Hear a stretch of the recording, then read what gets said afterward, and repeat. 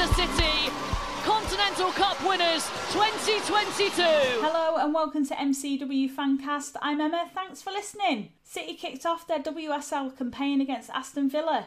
It was a difficult defeat as City failed to secure any points in their opening league fixture. The only time that this has happened before is in our maiden season in 2014 when we lost 1-0 against Liverpool. It's clear that we are a team in transition and patience is required, but with an away trip to Chelsea on the horizon, two teams looking to redeem themselves from disappointing results from the past weekend, it's a fixture filled with expectation. This week, I'm delighted to welcome back Dave and Paul to the podcast for the first time this season. Let's get straight into it.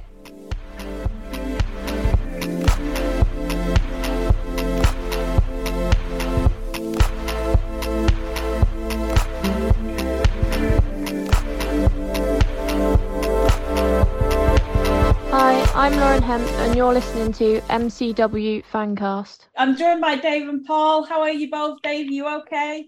Yeah, thanks, Emma. Yeah, it's nice to be back. Paul, how you doing? Yeah, it's good. Good to have regular football back. Have you missed it, Paul? Yeah, I have. I mean, obviously we had a big dose of it in the summer, but you know, it seems like a long time away now, doesn't it? So it's great to the WSL back. Good crowds on, good atmosphere. Starting to see a bit of a bounce from the Euros. Not helped, obviously, by the fact that the games were postponed, and there's obviously discussion about and debate about that. But I think it was great. There was nearly 7,000 on at Villa Park at the weekend. Apparently saw 50,000 for the London derby. We're at 30,000 for our derby. So, you know, all good stuff. And it's just great to see families and you know, hardcore fans and new fans all coming together to support the game. It's really, really positive. No matter what the results, the fact is that the game is improving and expanding, and that's can only be a good thing. Yeah, and obviously, Dave, you were there on Sunday. Felt that in the ground, I suppose, as well, with it being a big crowd. And yeah, it was a really good crowd for, you know, and obviously a traditional ground like Villa Park. Anyone that's been to Villa Park knows, you know, it's a proper old-fashioned ground in a way. It's a bit of a throwback, a nice big old ground, and the atmosphere was great inside. Yeah, and 6,500 or so is a good crowd, and you know, everyone seemed to enjoy it. They had fan zones outside beforehand with Jill Scott was there meeting the fans and stuff, which, you know, obviously popular with both sets of supporters, that one, you know, and it was all just like a really good atmosphere outside. They were, you know, trying to entertain the fans for the hours before the game and everything. So it was really nice to see. And it's, as Paul says, it's great. As much as I did enjoy the summer, my first love is City. So it's great to have domestic football back. how are you feeling heading into the game? Because obviously we did have the stunted start with the postponement of games, and it's really game week 2. But obviously everyone was looking forward to getting back to the games and getting inside the stadium. But I mean, obviously with the changes that we've seen across the summer, you know, as fans, how did you feel sort of heading into that game? Well, I mean, obviously, I thought it was going to be quite a difficult game for the reasons you've just highlighted there. I mean, obviously, we've had a lot of changes to our squad. Just one look at Villa's team sheet proved that they'd improved their squad. Rachel Daly and Hansen and people like that. So I didn't think we were going to go there and roll them over at any point. Anyway, when I saw our team sheet, though, I was confident. I thought that team was good. I know we've had a lot of changes, but only one new player started that match on Sunday. So there was quite a familiar look to the team, given the people who had left, obviously not being there. So I was quite confident that as long as we performed to a certain level, we could get something. But I mean, we can go more into that, obviously, because I don't think we did perform to certain levels in certain areas. But yeah, I was confident, but I was never at any point thought it was going to be maybe some of the scores we've seen in the past against Villa, because I do think they're a vastly improved side. I was thinking about this. You know, we almost had the opposite of what we had last year, where we had that horrendous injury list, which unsettled the side. This season, we're trying to integrate 7 new players, and we've lost some seriously good players at the same time. I felt that he probably picked a solid team, but I was quite surprised when you signed 7 players, most of whom are full internationals, that you don't start more than one. That was the only thing I thought was a bit strange. But he clearly decided to have a solid team that had played together to a degree. I mean, obviously people like Esme Morgan and has been out for some time. Steph's been out for some time. But I like Dave, I thought it was a solid lineup. The problem was, as we'll discuss, we just didn't get a grip of the game really at any point. And that's not something we're not used to seeing, because we're used to seeing a City side that for long periods of a game, even against, as Dave rightly says, a very good, much improved Villa side, we would expect to dominate possession and dominate the game for longer periods than we did. For me, and I was watching it at home, we just didn't get a grip of it. Certainly in the first half, where we were woeful, better in the second half, but we would expect to get a stronger grip on longer portions of the game, and that's something we need to definitely step up, particularly at the weekend. Yeah, I mean, if you look at the statistics, I mean, we did have like 60% worth of possession, but we didn't really do much with it. We didn't keep a lot of the ball. We were quite sloppy at times, I suppose. Obviously, it's going to take some time for it to come together with this squad. You go through these transitional phases, and it's been a massive summer in that respect. Gareth Taylor has got a lot of work to do. And I suppose as fans, we have to be patient, Dave. Without a doubt. I mean, it's like you just said there, if we had 60% possession, it's where we had it, though. It wasn't really in any areas that would hurt Villa. And I would say we lost that game more from a tempo element than a personnel element. I think Villa were better than us in the big moments in that game. Yeah. When it counted, they did a very high press. They pressured us from right from the minute we were playing out from the back, and I think we struggled with that.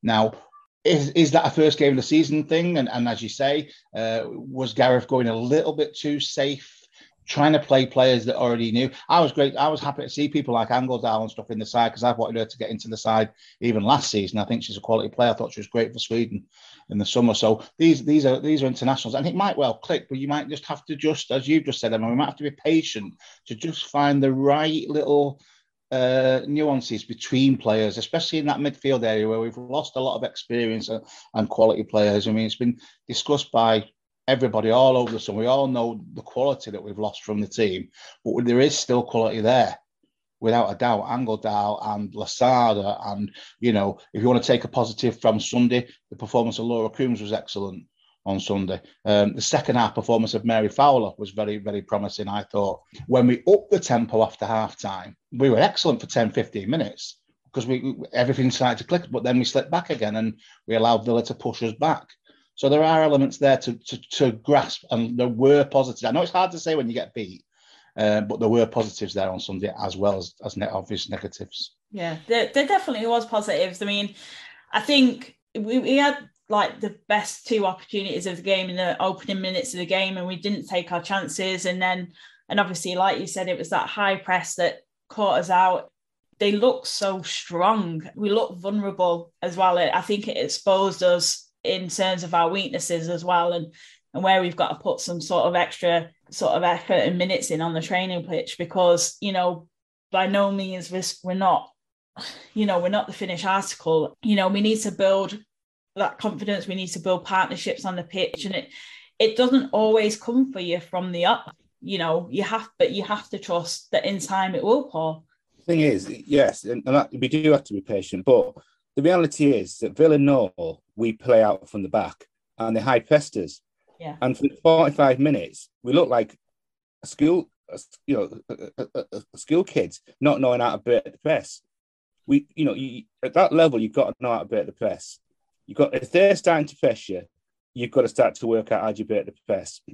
And for 45 minutes, they pressed us relentlessly. Ellie Roebuck, who normally has loads of time on the ball, was struggling to get the ball out. The passing out from the back was desperate at times because we couldn't work out how to do it. So hopefully this week, they've gone back to the training pitch and gone, right, this is what happens when they press us, this is what we do.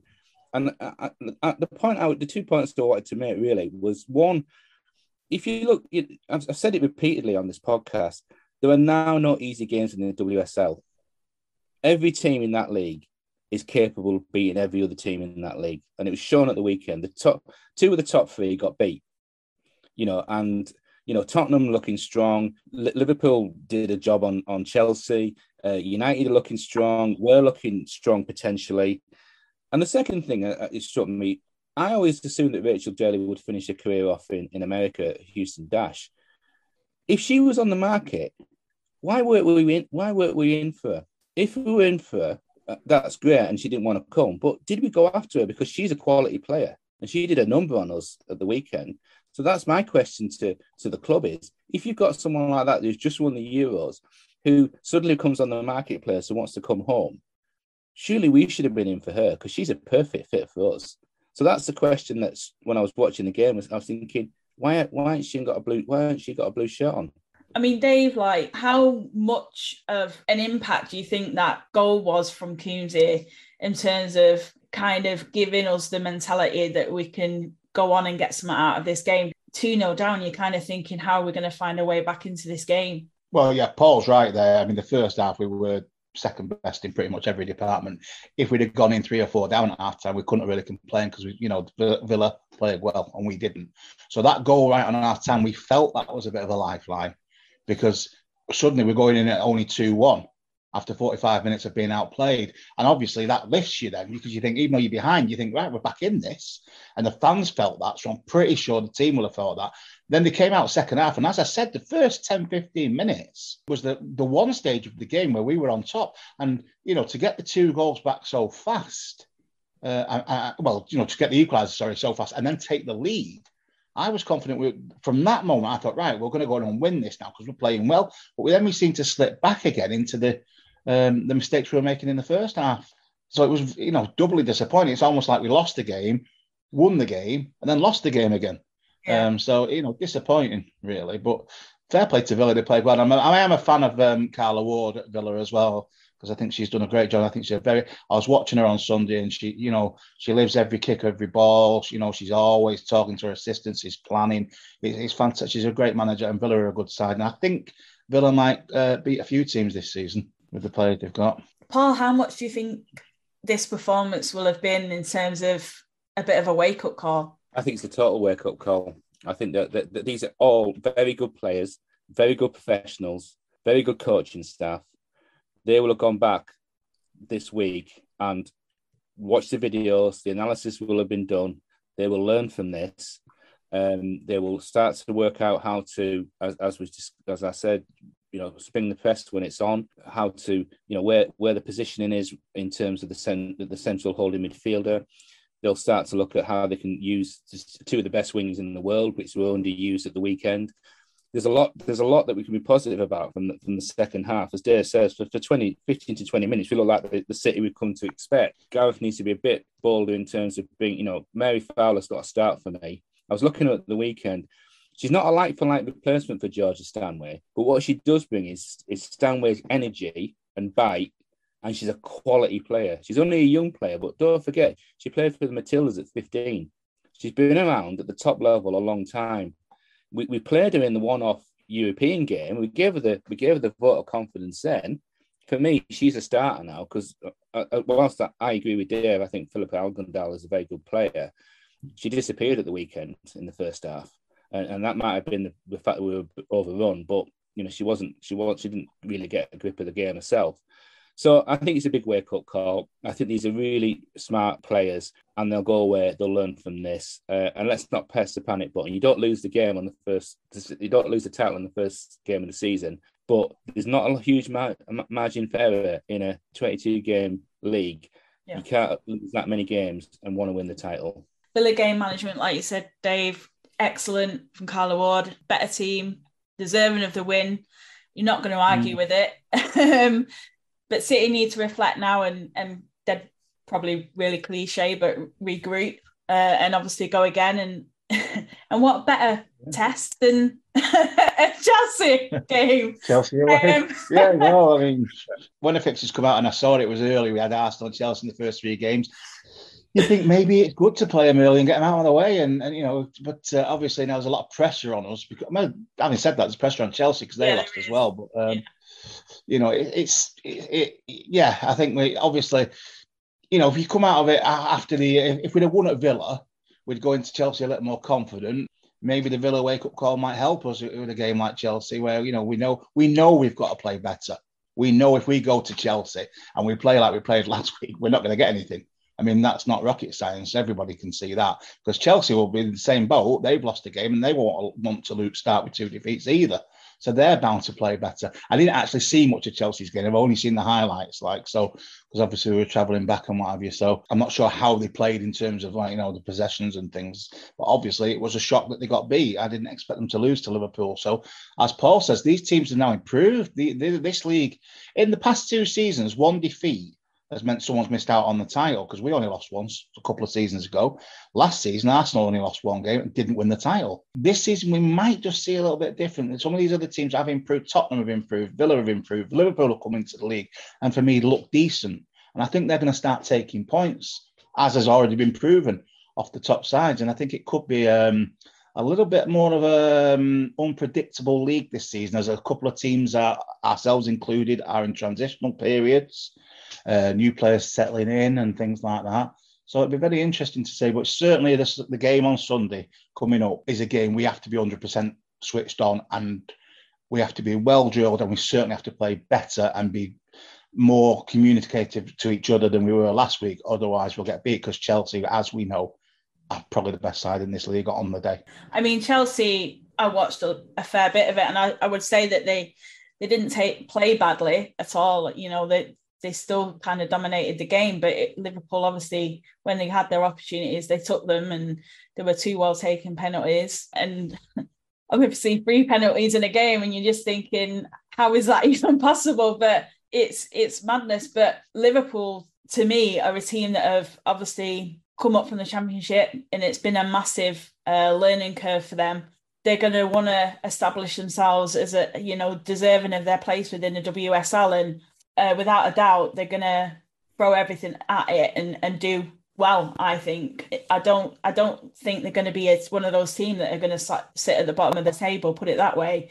They're going to be pushing top teams, like you say, and challenging and taking, points off big teams, like you say. And you can't afford error, which is, something like you've just said, we've seen season upon season. There's little room for that. But now sort of other teams are capitalising on that. So when you're looking at those, top 3 positions, when you're looking at, wanting to succeed and win, it is a bigger task than you think. It's not easy. And Gareth Taylor has spoken about the kind of, obviously, the future. He's obviously brought in youth. He's brought in players that he feels that he can develop and become a core part of the team and build around that. But with the players that we have brought in, and it being a relatively new squad, who were the players that you're looking at to perhaps be the ones to spearhead this vision that perhaps Gareth Taylor has got, Paul? Well, firstly, it's amazing that the second game of the season is a relegation battle between Manchester City and Chelsea.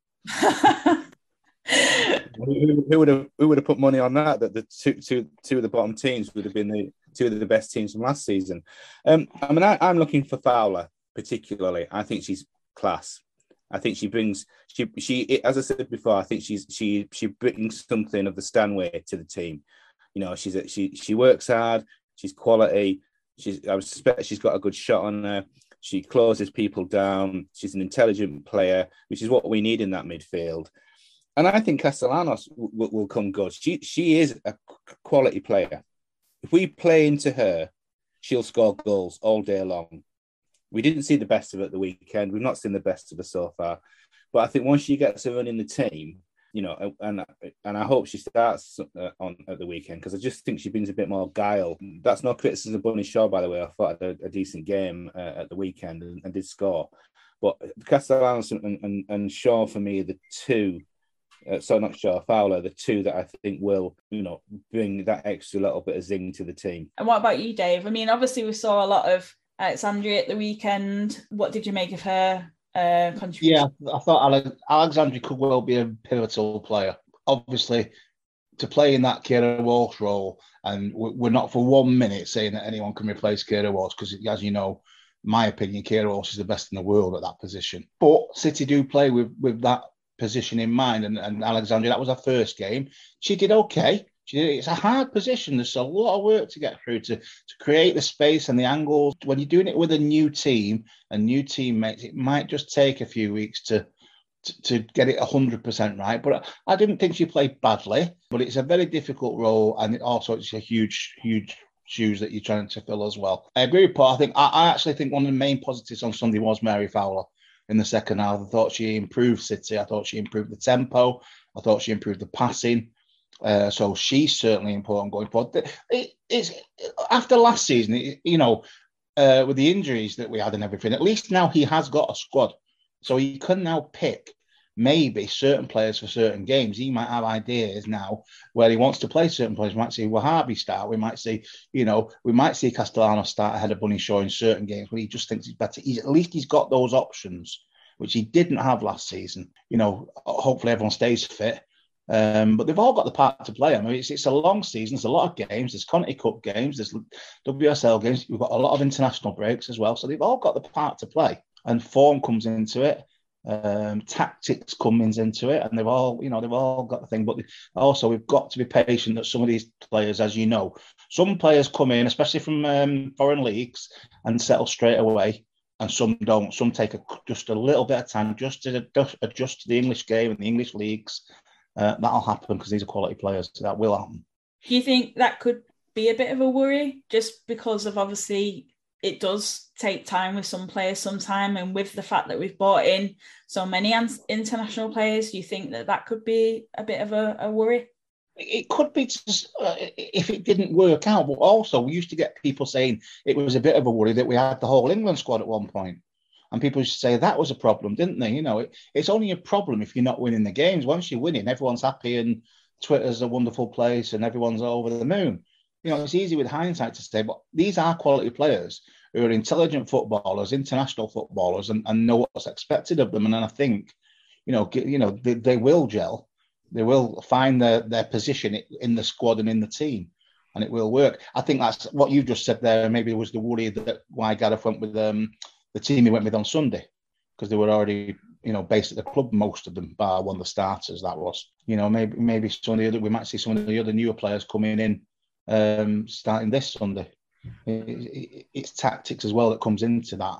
But yeah, you're right. I mean, it is a worry. Of course, it's a worry to have lost the quality we've lost in things, and it's something that needs looking at. Contracts need to be staggered and things like that, and that's an issue for the club. We don't want to be in this situation where you lose so many players in one go for whatever reason, and it's difficult when you're replacing so many. Even if you're bringing in quality players, it's very difficult. Let's break down the people who left. They keep saying Jill Scott and Karen Barsley. They were virtually retired anyway. Karen had so many injuries, she wasn't coming back. Jill, we moved off a while ago. So some of those players were already going. Ellen White was a bit of a shock, but she wasn't a regular starter for the team. Georgia, I think, had just been at the club so long she wanted to change. I didn't think Lucy Bronze was all that great last season for long periods. So, and she's a good player and, she'll come good, I hope. I think the big issue I have is the Kira saga. As soon as Barca came in for her, you knew she was going to go. She wanted to go. They wanted her. They should have been, as soon as that phone call, fax, text, whatever, came in, Barca want Kira Walsh, we should have been looking for a replacement at that point because she was going. And you're right, Dave, she is the best in the world in that position. And she had made that decision, she wanted to go. And we should have been planning for this 12 months ago because it was obvious she was going to go at some point. So that's where I have an issue with the club. And I take your point, Dave, they should stagger the contracts. But if players have their heads turned and want to go somewhere else, and the City way is if you want to go off your pop, then we should be planning much earlier to bring like-for-like players in. Now, with Kira, that's virtually impossible because she's the best in the world in that position. We just need to be a bit cannier about understanding when players want to go and making sure they don't all go in one fell swoop. Because it gives our critics even more ammunition to slag us off. Every club goes through this. No player is irreplaceable. Kira Walsh, all right, is an exception. But everyone else, we have to, as football fans, you have to understand that the game teams change, Players can only offer so much, and many of those players, the likes of Georgia Stanway, Kira Wolf, has offered longevity. And what have we done in return?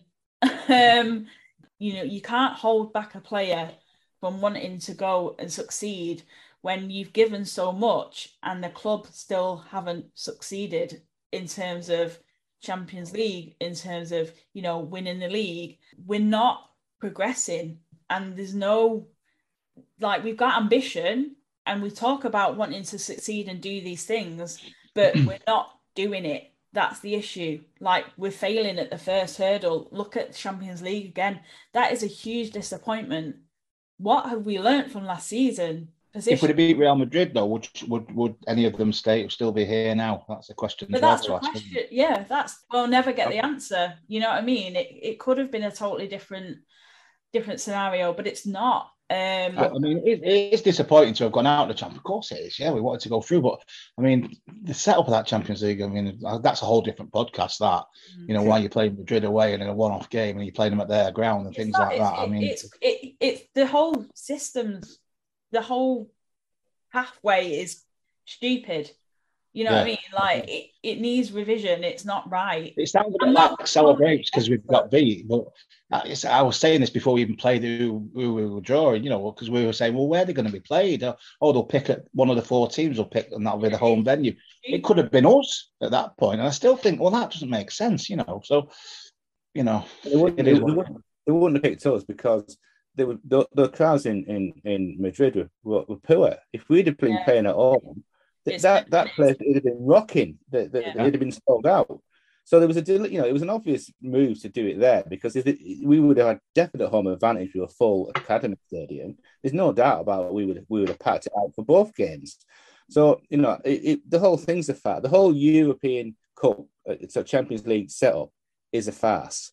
The fact that 2 of the best teams in the competition, one of them's out, and Rangers are still in it, who we'd batter all day long. There's teams that are still in the Champions League that we would absolutely slaughter all day long and wear out. And it's not sour grapes. It's just stupid to have some of the best teams. You don't have this in the Champions League in the men's game. It's seeded. It's properly done. The top teams are seeded to go through, but there's still a chance that other teams can qualify too. Champions League in the men's game is not set up to get rid of Bayern Munich or Manchester City or Chelsea. It's set up to get them through to the latter stages because that's where the big money games are. In ours, it's this lunacy of, I think if you ask any WSL fan who was trying to be objective, and football's not an objective thing, but if you ask them the question, do you think it was reasonable that Manchester City and Madrid were playing in that setup and one of them would go out in the first round of the Champions League? People would say that doesn't make any sense. It's silly because either of those 2 teams potentially could win the competition and one of them goes out. It's a potential final, semi-final, exactly. before it's even begun. But it's one of those, isn't it? It's done, and you've just got to put it at your back of your mind. But it is disappointing. How do we avoid that next season? The only way we can avoid that is by finishing top 2. Is that the target? It's got to be the target. But we've won 1 WSL title and not won the Champions League in all the time we've been going, with all the resources that we've had and the players we've had. That is underachievement. That is underachievement by any standard. So our target must be to be top 2 and try and pick up a trophy or 2 this season. Put this awful situation in the Champions League behind us. It's been and gone. Use the Conti Cup games to gel the team. There's an opportunity there. We didn't particularly want those games, but we've got opportunities now to embed players, bring some of the new players in and get them going in the Conti Cup, where we've got a fantastic record. As a club, have to say, top 2 is our aim. And I think it's doable. But we've got to get moving as quickly as we can. And I think Dave's point earlier on was absolutely right. There's loads of teams in this league now that will nick points off the last year's top 3.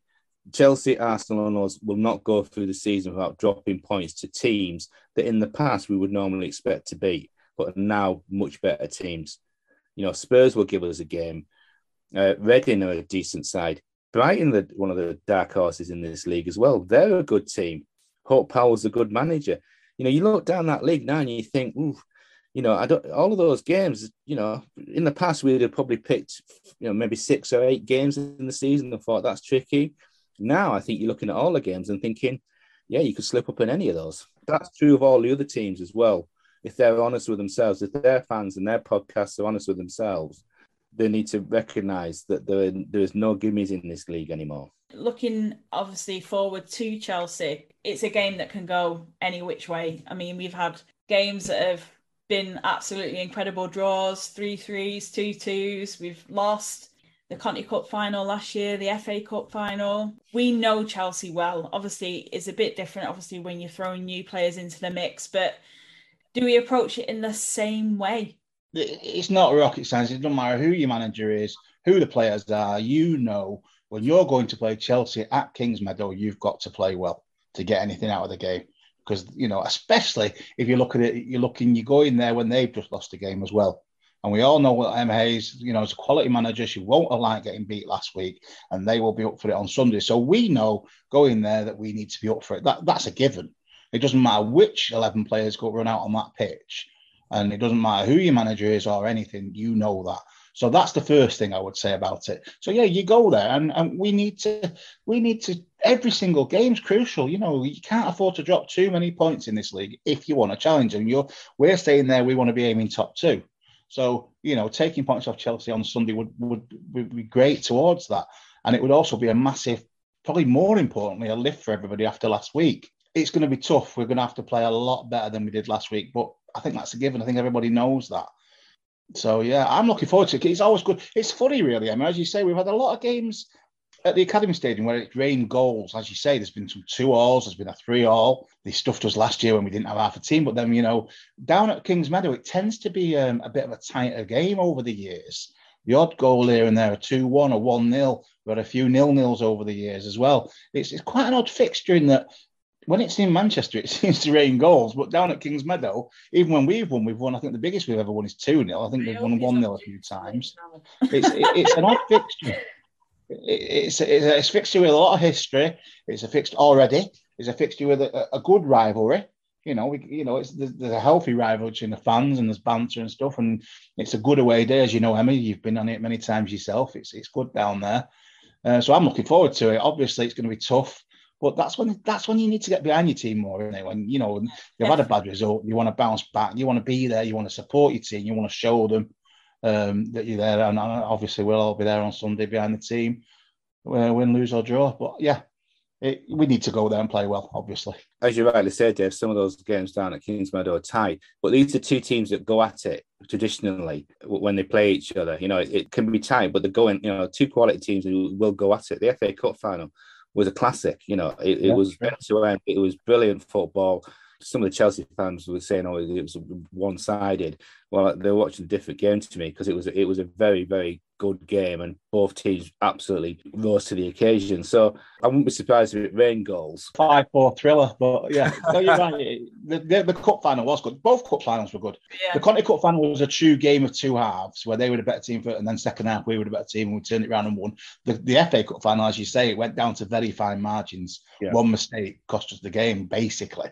It could have gone either way on the day. It was a great game of football. You're quite right there, Paul. And it often is. Sitting Chelsea's pretty usually a decent game.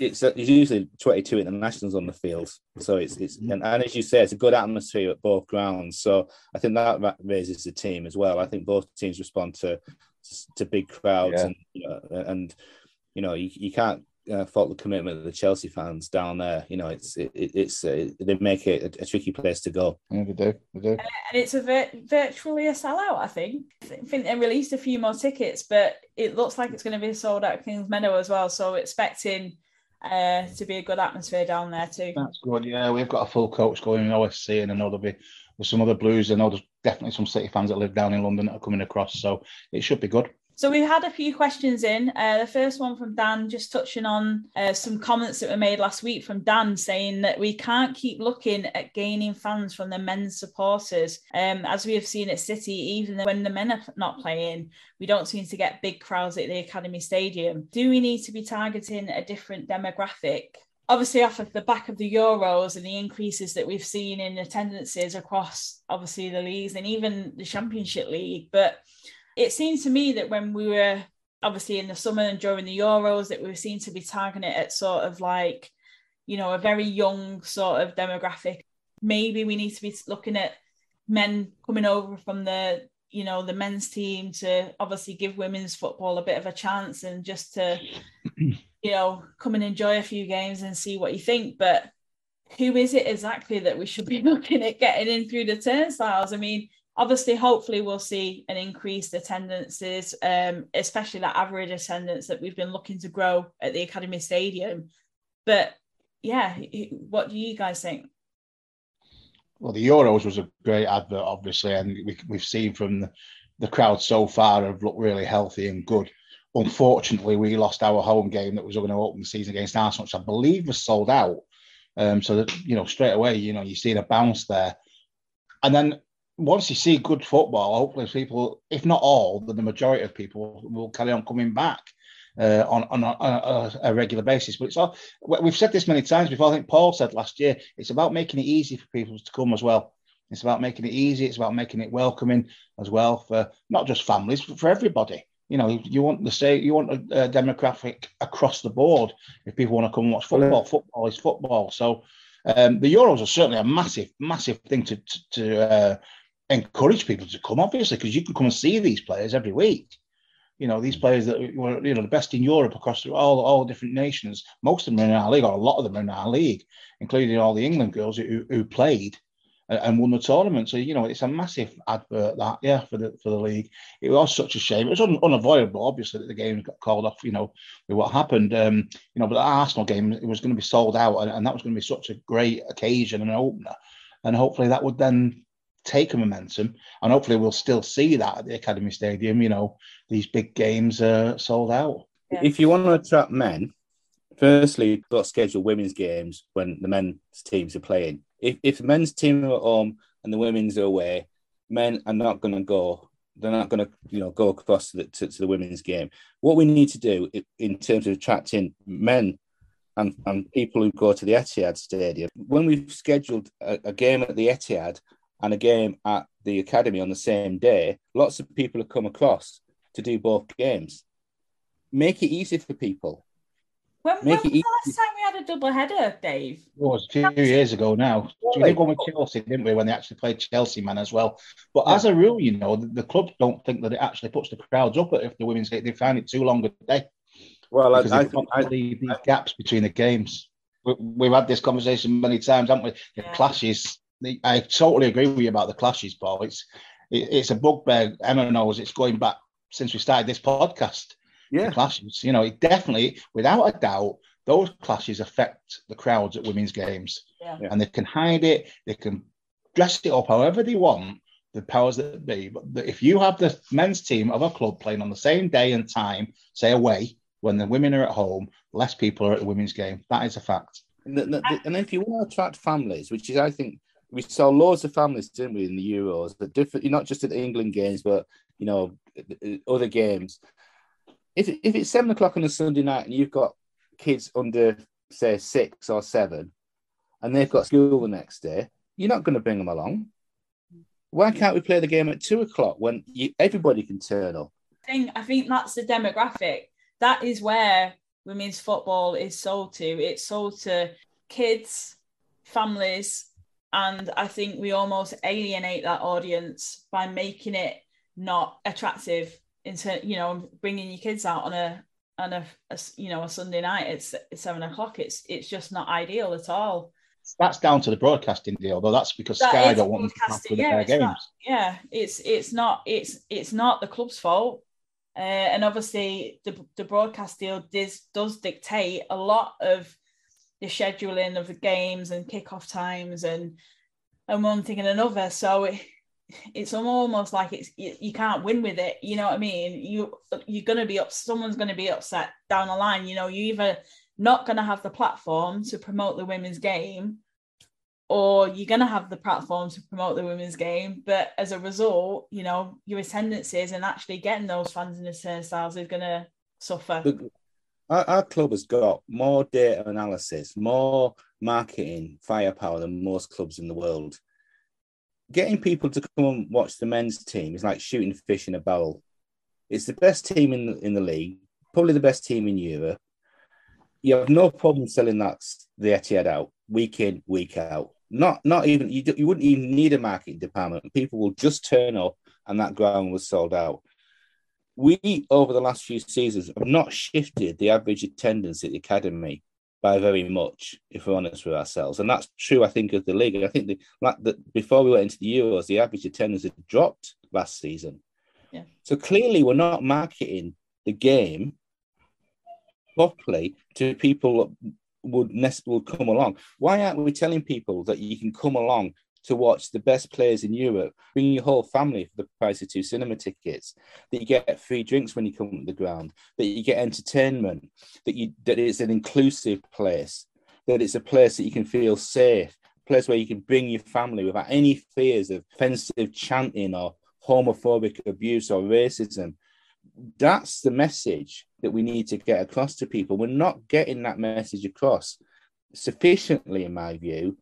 And we're in danger once again of losing the balance of the Euros if we're not careful, because we fill those grounds. I went to Old Trafford for his sins to watch the England game, and I would say 75% of the people in there probably never been to a WSL game. Why can't we get those people to come on a regular basis to their local team?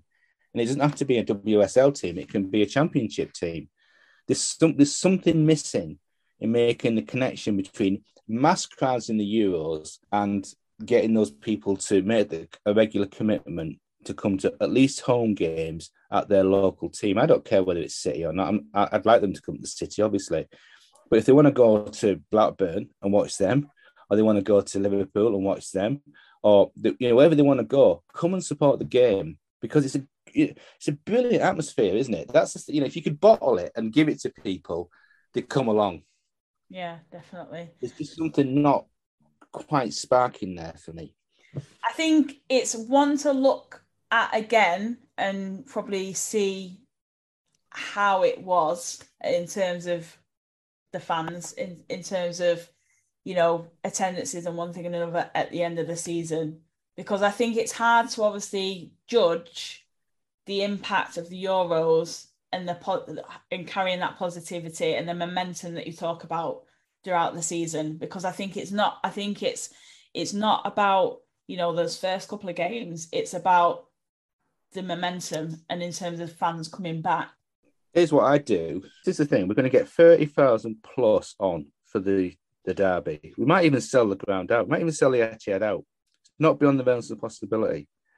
And yet, I can guarantee you, the next game, it won't be. It may not be sold out. Where are those other 40,000 people?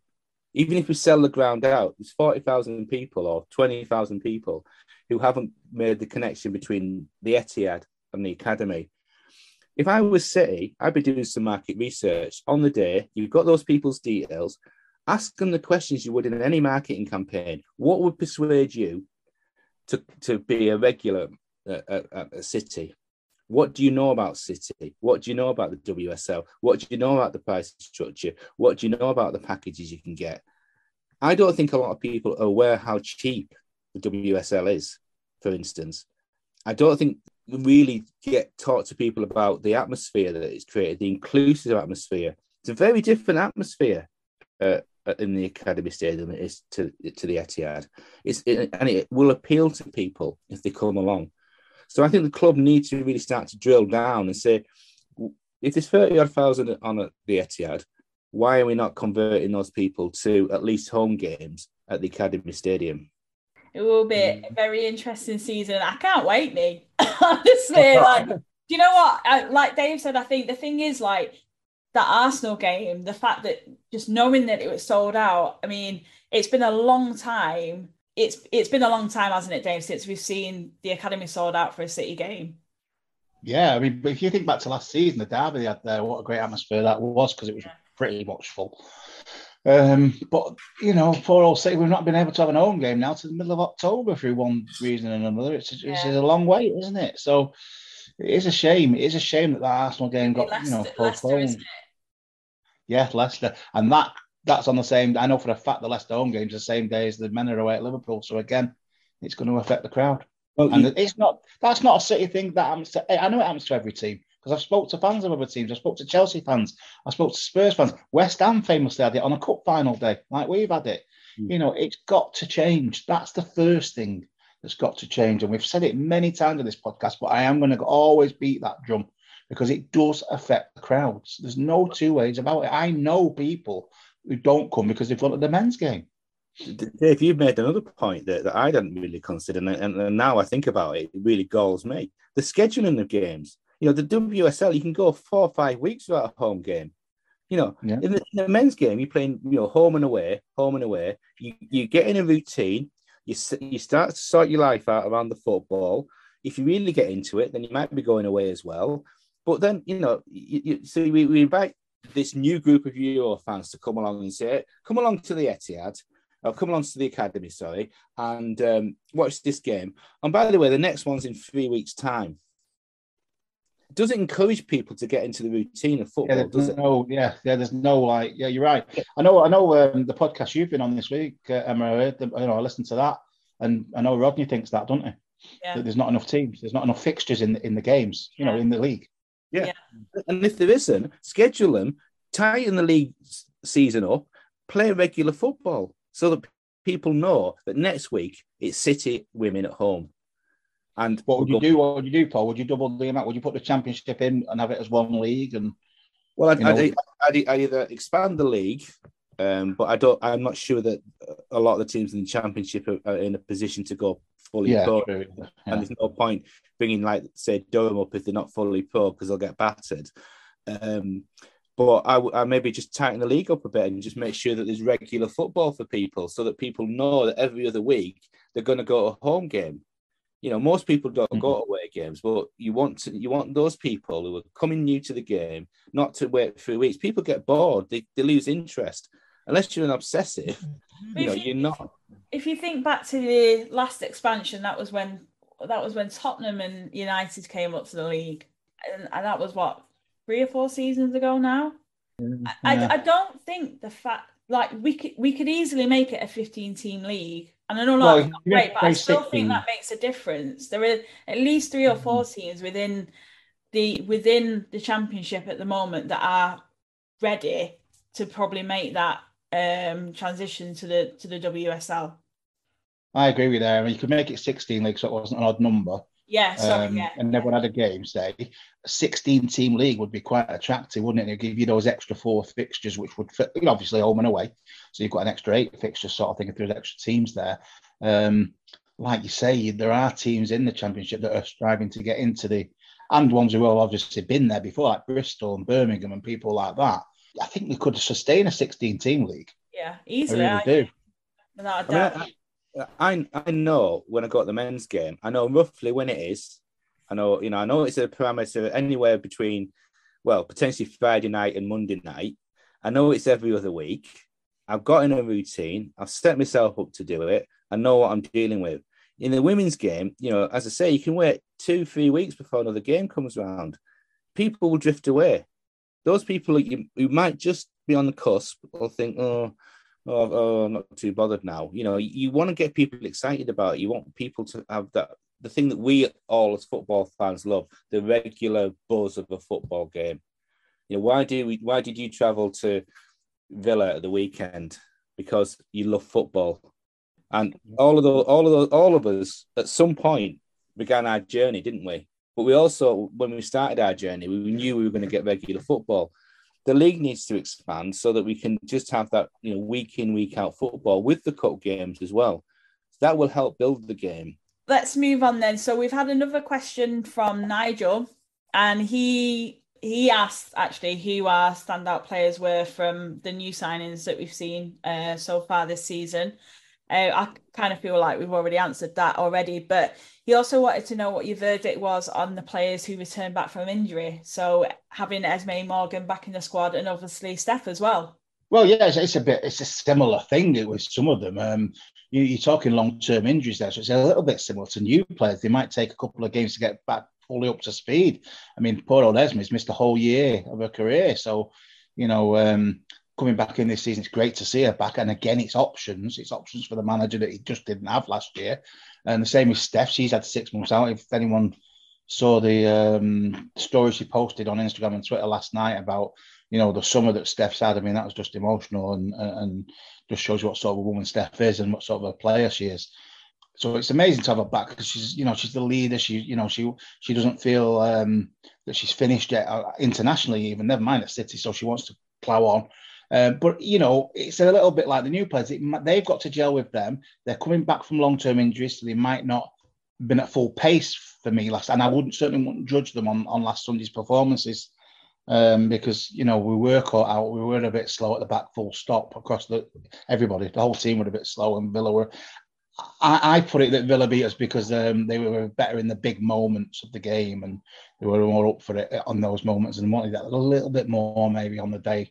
And they were the better side, so it was difficult. But yeah, it's great to see Steph and Esme back because it's all options as well. And they're only going to get better and better the more games they play. Worth remembering that Esme Morgan, I think, was in the England squad when she got injured. She's a quality player, so it is like having a new player back, and I think she is a very good player. And I agree with Steph brings something to the team, that experience, that professionalism, and it's to her credit that she battled back from an injury that many people would have just said, I'm done now. I've got nothing to prove to anyone, and so I think she. She's feeling her way back in as well. I think, her and Esme have been out for so long. I mean, Steph was quite injury prone for the whole of last season. So I think, those two came back in and certainly didn't let us down. And they will definitely improve as the season goes on once they start to get the match fitness and their sort of general fitness back. But, both of them are very, very good players. And obviously, Dave, you spoke about Steph and the obviously post that she made earlier in the week, and it's quite something when a player writes so intimately and so openly about their experiences, because it would have been obviously a really difficult summer for Steph. We all know how much of how passionate she is, and not just for the club but for her country as well. She always spoke about how there's nothing better than putting on that armband for her country, and she's done that for so many years now. She's been a real trailblazer and a pivotal figure within that England squad for such a long time now, and it's great to see that she's not give up, and she is wanting to obviously put herself forward for thinking ahead now to the World Cup. Well, I say, yeah, I mean, anyone that's read that, I advise if you've not read that piece that Steph's put up this week, that anyone goes and reads it. It's like a photo journal of a journey over the summer to the injury. We all know what happened, being left out the Euro squad. It must have been a very, very difficult, almost bittersweet thing for her. A lot of her friends playing that side. She was the captain of that side for so long. She'll have been pleased they won it, of course she will, but tinged with the sadness that she wasn't involved, because obviously she wanted to be, because that's the sort of player she is. She leads from the front. She wants to lead from the front still at City. She wants to play, as you say, hopefully get into the World Cup squad is her ambitions. And who can say that she won't? Because Steph deserves that chance. Steph's been there from day one. And if you look from our selfish point of view, from a City point of view, we've lost a bit of experience this summer. KB's retired, Jill's retired, we've lost Ellen. We need Steph for the experience, for me, just to be there. Even if she don't play every game now, she's the captain of the club.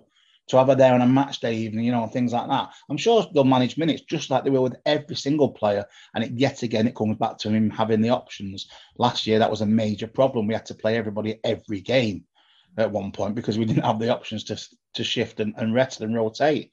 We've got that now, and Steph's part of that. But I honestly, anyone that's not read the Steph article, us as City fans, we know what Steph's all about, but it is well worth a read for any football fan. And it's just a fantastic role model and professional player. Yeah, just a great person, really. Certainly great to have her back within the squad. I was really, really pleased to see her at the weekend, and I think she'll give everything to that. If there's an opportunity to play, Steph wants to play. That's a fact. Yeah, definitely. So it's great to have her back within the squad, and like you said, I think she has still got a very important part to play especially when you're talking about experience. These new players, these young players will look to people like Steph, the likes of Steph, for that guidance on the pitch as well as off it too. And, there's no one more professional than Steph. So she's a great role model, like you say. And I'm just glad that, she's been open about her experience, but not that she needed to. She didn't need to, but she's done it. And, I think like everyone, she'll just want to draw a line under it now and move on. And everyone just needs to kind of just get behind her, because if anyone can do it, Steph will put in 100% in terms of putting herself in contention for that. And if she gets there, she'll have done it by her own merit. And I'm all for that. So you only have to look at Jill Scott, don't you? How she's managed her career and her fitness and her ability. She wasn't playing regularly at club level, but she was brought in because she was an experienced professional, brilliant in the dressing room and in the team environment they were building. And I think Steph can bring that to the team when she hopefully gets back in the England team.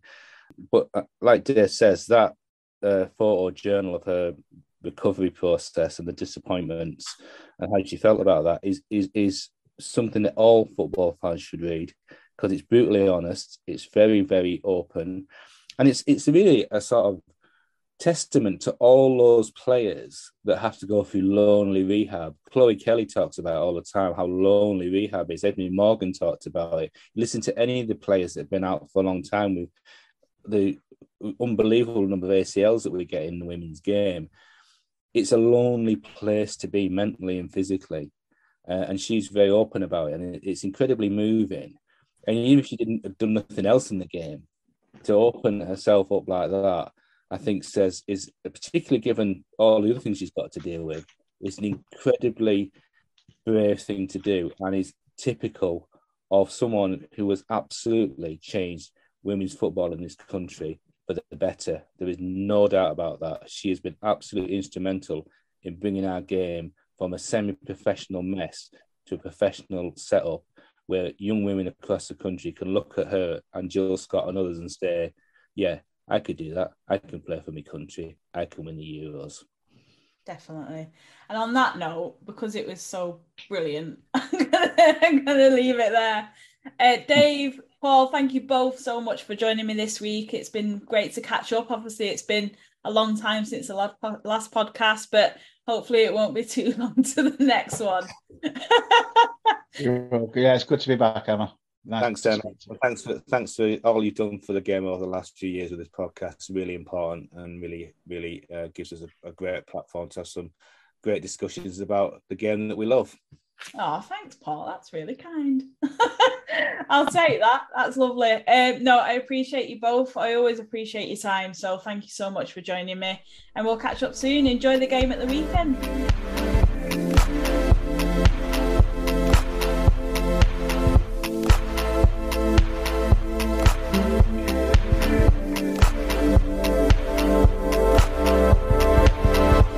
Hi, I'm Esme Morgan and you're listening to MCW Fancast. And that's it for this week. Thanks to Paul and to Dave for joining me on this week's show. It's great to welcome them back to the podcast. Also, thanks to Charlotte, who's on editing duties for us this week. If you are travelling down to Chelsea, to Kingsmeadow on Sunday, we wish you a safe journey. And if you are staying at home, it is available live to watch on Sky Sports. Kickoff is 4 o'clock. And we'll be back next week. Have a great week, everyone.